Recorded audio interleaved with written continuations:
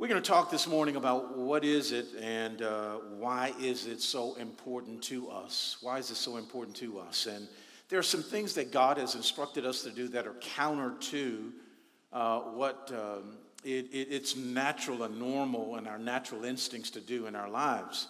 And so the first thing that I want to share with you is that you were wired for worship. You were wired for worship, and you know what a wiring is like. You know that if your house is not wired properly, what will happen is that it'll short circuit, and when something short circuit, it blows out. That happens in our own lives as well, that God has wired us a certain way, and when those wires are crossed up, then there are things that do not function or flow the way that God designed them to. And so let's start off by reading together in the book of Colossians chapter 1. Colossians chapter 1, verse 16. It talks about what God has done and also how God has done what he has done. And it is so critical to our own lives to understand essentially creation and its role as it relates to our role in our relationship with Jesus Christ. And so Colossians chapter 1, it says that for by him all things were created, things in heaven and on earth, visible and invisible. Whether thrones or powers or rulers or authorities, all things were created by him and for him. All things were created by him and all things were created for him. Would you say that with me, that all things were created for him and by him? Now, so everything that exists, it was made by God and it was made for God. And so we were made to honor and serve and worship our Creator. The beautiful thing about that is that since the beginning of time that there's been worship in heaven and there's been worship in the earth. From the beginning of time. We know that because the Bible tells us in the book of Revelation, chapter 4, it says that the angels were flying around the throne of God. And as they were flying around the throne of God, they began to say, "Holy, holy, holy is the Lord of God, who was and is to come." They began to praise him. We find also that the earth praised him. Because the Bible tells us in Psalm 148 that the sun, the moon, and the stars gave him praise. And so praise has always been in heaven and it's always been in the earth. And we recognize also that there is a purpose for why God said that he desires us to worship him. He desires us to praise him. And it is in the book of Isaiah, chapter 6, verse 3. We're going to read that, and then we're going to jump over to the book of Romans, chapter 12, and we're going to spend some time in Romans, chapter 12. But in Isaiah, chapter 6, verse 3, it tells us, let's read that together, champions, like you know it is the word of his power. Let's read it together now. Holy, holy, holy is the Lord God of hosts. The whole earth is full. The whole earth is full of his what? Glory. The earth is full of his what? Glory. It says not a part of the earth, not just Texas. Oh my God. It says not just the South, not just what we know as the Bible Belt, but it says that the whole earth is full of his glory. Now, to understand exactly what God is saying here, it's important for us to get a clearer understanding of the word glory. And there are two primary meanings of the word for glory. The first meaning for the word glory, it means brilliance. It means brightness. It means radiant. So glory means brilliant. It means bright. It means something that is illuminated, that radiates. That's the first meaning of glory. But what's interesting, though, is that the Bible really instructs us about the second meaning of glory. And the second meaning of glory, it means to honor or respect or praise or to give credit to. To honor, to respect, to praise or to give honor to. That's what the Bible instructs us to do when it talks about his glory shall be full in the earth, in the whole earth. It's saying that there's coming a time when the whole earth is going to honor him, when everything on earth is going to praise him, when everything on earth is going to respect him, when everything on earth is going to give him the credit. And when we honor him, when we praise him, when we give him credit, when we respect him, the Bible calls that his glory. His glory. Now, let me give you an example of that. In the book of Matthew chapter 15, you don't have to turn there, but the Bible tells us that Jesus had went on a mountain and he sat there. And as he sat there, there was a crowd that was gathering around him. And as the crowd came together, they began to bring the lame, they began to bring the blind, they began to bring the mute, they began to bring the crippled, and they put them, the Bible says, at Jesus' feet. And then it says that he healed them, and when he healed them, the crowd was in awe. And when they saw the mute speaking, when they saw the crippled walking, when they saw the lame walking, when they saw the blind seeing, they were in awe. And the Bible says they glorified God of Israel. And so when we look at this, what happened? What happened for them to bring him glory? What happened was that they saw the power of God. They had a natural sense of awe for what they had experienced. And then they expressed that awe by verbally recognizing him and in action.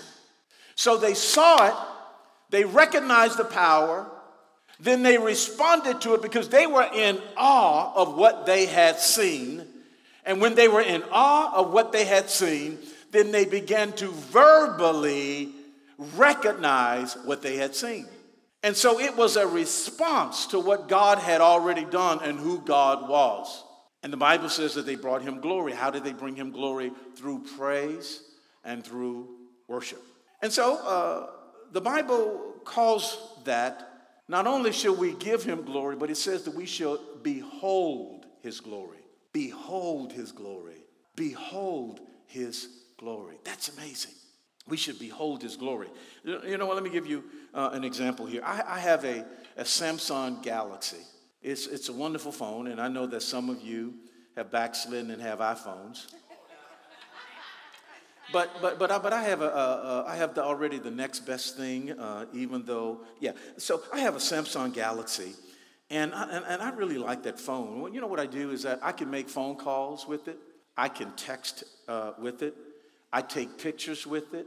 I send emails with it. I even check my calendar with it. I asked it this morning, hey Google, what do I have on my calendar today? And you know what she said to me? She said, worship God at the Champion Center. And so I do so many things. You know what? When I'm driving, I use my phone as a GPS. So I do so much with my mobile phone, with my cell phone. And so one of the things that happen is that every time my phone does what I expect it to do or what I want it to do, it reflects well on the manufacturer. See, when my phone does what it reflects well on Samsung. When your iPhone does what it was created to do, and what you want it to do, then it reflects well on Apple. And that's, you know what, that's what great creations do. They reflect well on their makers. And that's what worship is. Worship is reflecting well on or giving credit and honoring and respecting the one who made you. And so like a cell phone was wired for communication, we are wired for worship. We are wired for worship. But God wants us to do more than just worship. He wants it to go deeper than just giving him glory, but he wants not just by what we say, but he wants us to give him glory within whatever we do. Now, in the book of Matthew chapter 10, but I want you to go to Romans 12, and we're going to go back. We're going to go to Romans 12, and that's where we're going to land today. But I want to set up and lay this foundation here. And in the book of Matthew chapter 10, it says a beautiful thing here. And let's read it together now. If your first concern is to look after yourself, you'll never find yourself. But if you forget about yourself and look to me, you'll find both yourself and... Now, isn't that frustrating when you're looking for something and where you're looking for it, you can't find it? So God says that if you're looking for yourself, you won't find it in yourself. But if you forget about yourself and look to me, then you'll find both yourself and you'll find me. Isn't that a beautiful picture? You know what? One of the greatest tragedies in life is people living but never finding their place in life. And do you know what it's like to have you ever had a finger out of joint? Have you ever had your arm out of joint? It is so painful. And even if you look at a sprocket, if you look at a sprocket, one of the things that you recognize is that a sprocket is designed to fit within itself. But if it doesn't, then ultimately it wears down and it does not ultimately do what it was intended to do. Well, that's what happens in our lives, that we will wear down simply because that we have not found our place. And the only way the Bible says that we find our place is that we find it in Him. And the beautiful thing about it, he says that don't worry about what you're looking for, because what you're looking for, that I'll be able to give you what you're looking for, but I'll be able to give you even more than what you're looking for. And so I know that it's counter against everything that we've been taught in the world. It contradicts your instincts to not look after yourself. But if your life, the Bible says, is pursuing your own desires, your own goals, then you'll be disappointed. But if your priority is pursuing God, and if your priority is pursuing what He desires, then not only will you be fulfilled, the Bible says that you will. Not maybe, but God will cause you to have more, do more than even what you dreamt of. Now, let's look at this. In the Old Testament, God said that to them in Hosea, He says that, look, I don't want your sacrifices. He says, I want your love. Think about that in a relationship that you might be in, that somebody is always doing something for you, but you know they will do something for you, but they don't love you. And so when they do something for you, they don't do it happily. Can you get me a water out of the refrigerator? Oh, I just sat down. Then you get up, and then you do it, but man, it's not, the water turned bitter. It's not sweet anymore. And how does it feel? It doesn't feel good. Why? It's because you asked a very simple thing, but yet the very thing you asked, it seemed like it was a huge undertaking. Now, so God says that I don't want your sacrifices, I want your love. And He says this, He says that I don't want your offerings, I want you to know me. I don't want your offerings, I want you to know me. Now, what He's saying, let's be clear on that. He says, the Bible says that God will accept in Corinthians 8, 9, and 10, it talks about how God accepts your heart before He accepts your giving. So if your heart is not toward Him, then the giving does not produce what God desires for you to give, to you to have in your life. So He wants your heart, and then when He gets your heart, whatever you do, then God takes it because it's done with a good heart, and then He begins to multiply. That's why He says that when you give, God loves a cheerful giver. You know what? The roof should come off this place if you have anything to give when it says that it's time to worship God with our giving. What should we do, church? Just like that.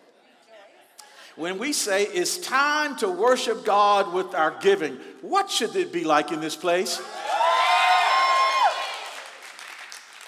You see what I'm saying? My God. Wow. Okay, so check this out. In the book of Romans chapter 12, are you there? Shout out, If you're not there, I'll be just share with this while you're turning there in the book of Romans chapter 12, because Romans 12 is the turning point in the book of Romans. And I love Romans 12. It is the turning point in the book of Romans. And for the first 12 chapters of Romans, Paul does something. He describes all that God has done for us. And he tells us what God has done for us, and he describes it. And what he says is that we weren't doing so well. And God sent His Son, Jesus, to come and deliver us. And then he says in the third chapter of Romans, he says that Salvation is through Christ, which is a free gift, not of your works, lest you start boasting about it. But he says that salvation is a free gift. And then in Romans chapter 4, he says that you can receive this gift by faith. And then in Romans chapter 5, he says that you were in the Adam's family. And it's because it was by the disobedience of one man, we all became sinners. But by the obedience of one man, we all can become in right standing with God. So Romans chapter 5 through 7, he describes the freedom that we experience once you become a part of God's family. And I don't know about you, that there was a time that I was in the Adams family, but thank God that he brought me out of the Adams family into his own family. Because you know what? In the Adams family, there's a lot of Mr. It's, lurches. Some of you are young, you don't know what I'm talking about. So for the first 11 and a half chapters, it's beautiful. Paul expresses for the amazing things that God has done for us.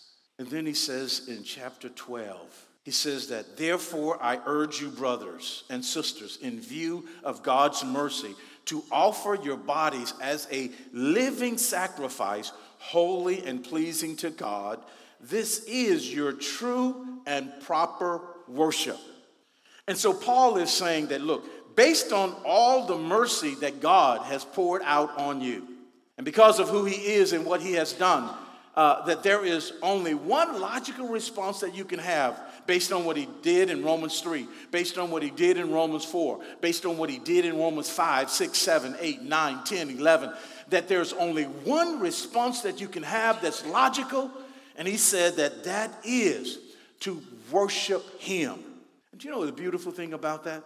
Is that back in Paul's day, they worshiped God by bringing sacrifices. They would bring bulls, and they would bring rams, and they would bring lambs on the altar. And what they would do is they would slit their throat, and they would bleed to death. And they would put it on an altar, and they would offer it up as a sacrifice. But the difference for us is that instead of being a dead sacrifice, our logical response, Paul says, is that based on all that God has done for us, our logical response is for us to become a living sacrifice. Living sacrifice. And so what we're doing is that we're walking around all day long as a living sacrifice that gives God glory, that gives God honor, that respects him, that praises him. We're walking around all day long, and we're giving God the respect and the credit that he's due. Now, let me ask you this, and we think about it, so there's so many things in our lives that we take for granted. It's called habituation. And habituation says that I have a watch on, but I don't really look at my watch until I need to know the time. I need something from it. Habituation says that there is something that you really prized in your life, but at some point in your life, that it just became a habit of not noticing it until you needed it or wanted it. That happens in relationships where people don't notice each other until they want something from the other person. So when we look at that and we recognize then that happens in our everyday lives, and so what God wants us to do is to always give him the credit. And so we take some things for granted. And I just want to say this with you, is that the Bible says that let everything that have breath praise the Lord. Can you imagine what it would be like if you could not breathe? The Bible tells us that you may have a little pain in your body, but can you imagine if every joint and every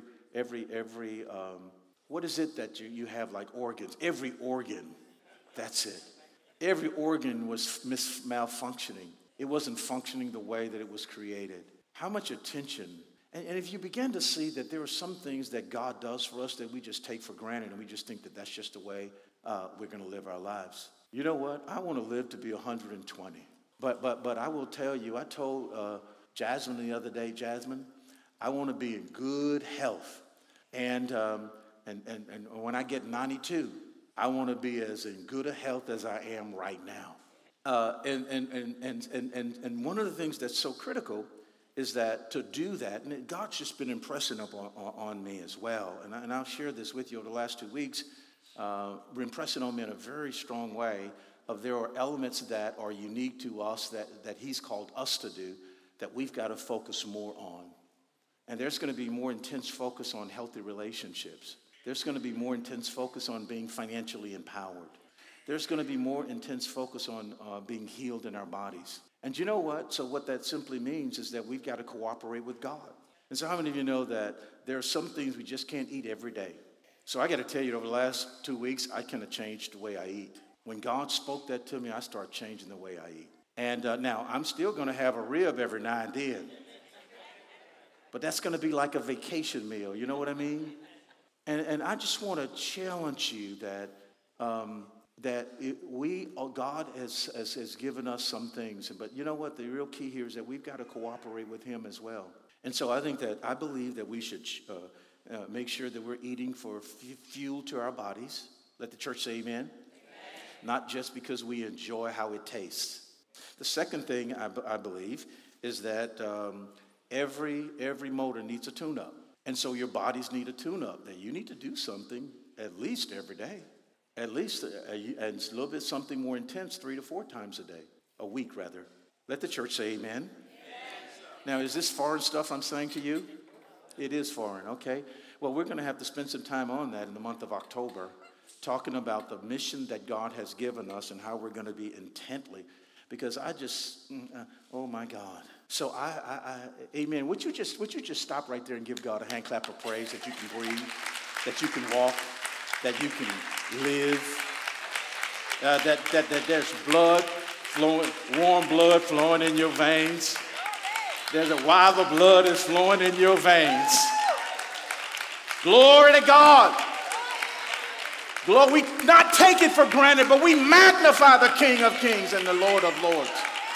Glory to God. God has created us in a way where he'll cause our bodies to heal itself. And we're going to cooperate with him. Amen? Glory to God. Glory to God. So the difference for us then is that when we are a living sacrifice. And you know what? If the temple is not working, the spirit has no place to live. And so what we want to make sure is that we are that living sacrifice. And so beautiful thing. Notice this, that throughout the Bible, the first living sacrifice was Isaac. Abraham took Isaac, and Abraham was willing to make that sacrifice. And as he put Isaac on the altar, God says that Abraham, no, now I know. And the Bible says he gave him an accounting formula, and that put some stuff on his account. And Abraham was made right with God. So Isaac became the first. He was to be a dead sacrifice, but he was the first living sacrifice. Then Jesus came along. He died, was buried, rose again, and he became living sacrifice. And every person that has accepted Jesus after that time became living sacrifice. Why? Because we were once dead in our sins. We were once in the kingdom, but then now we became a living being. If any man is in Christ, old things are passed away. Behold, all things have become new. And so the Bible says that we have a relationship with him that should be a beautiful dance. And it is not some kind of religious plod where we're just kind of giving around and thinking that it's an obligation that we do what we do and we honor him, we give him the credit. But the Bible says it should be a living, spirited dance. Oh my God, a living, spirited dance. And you know what it's like.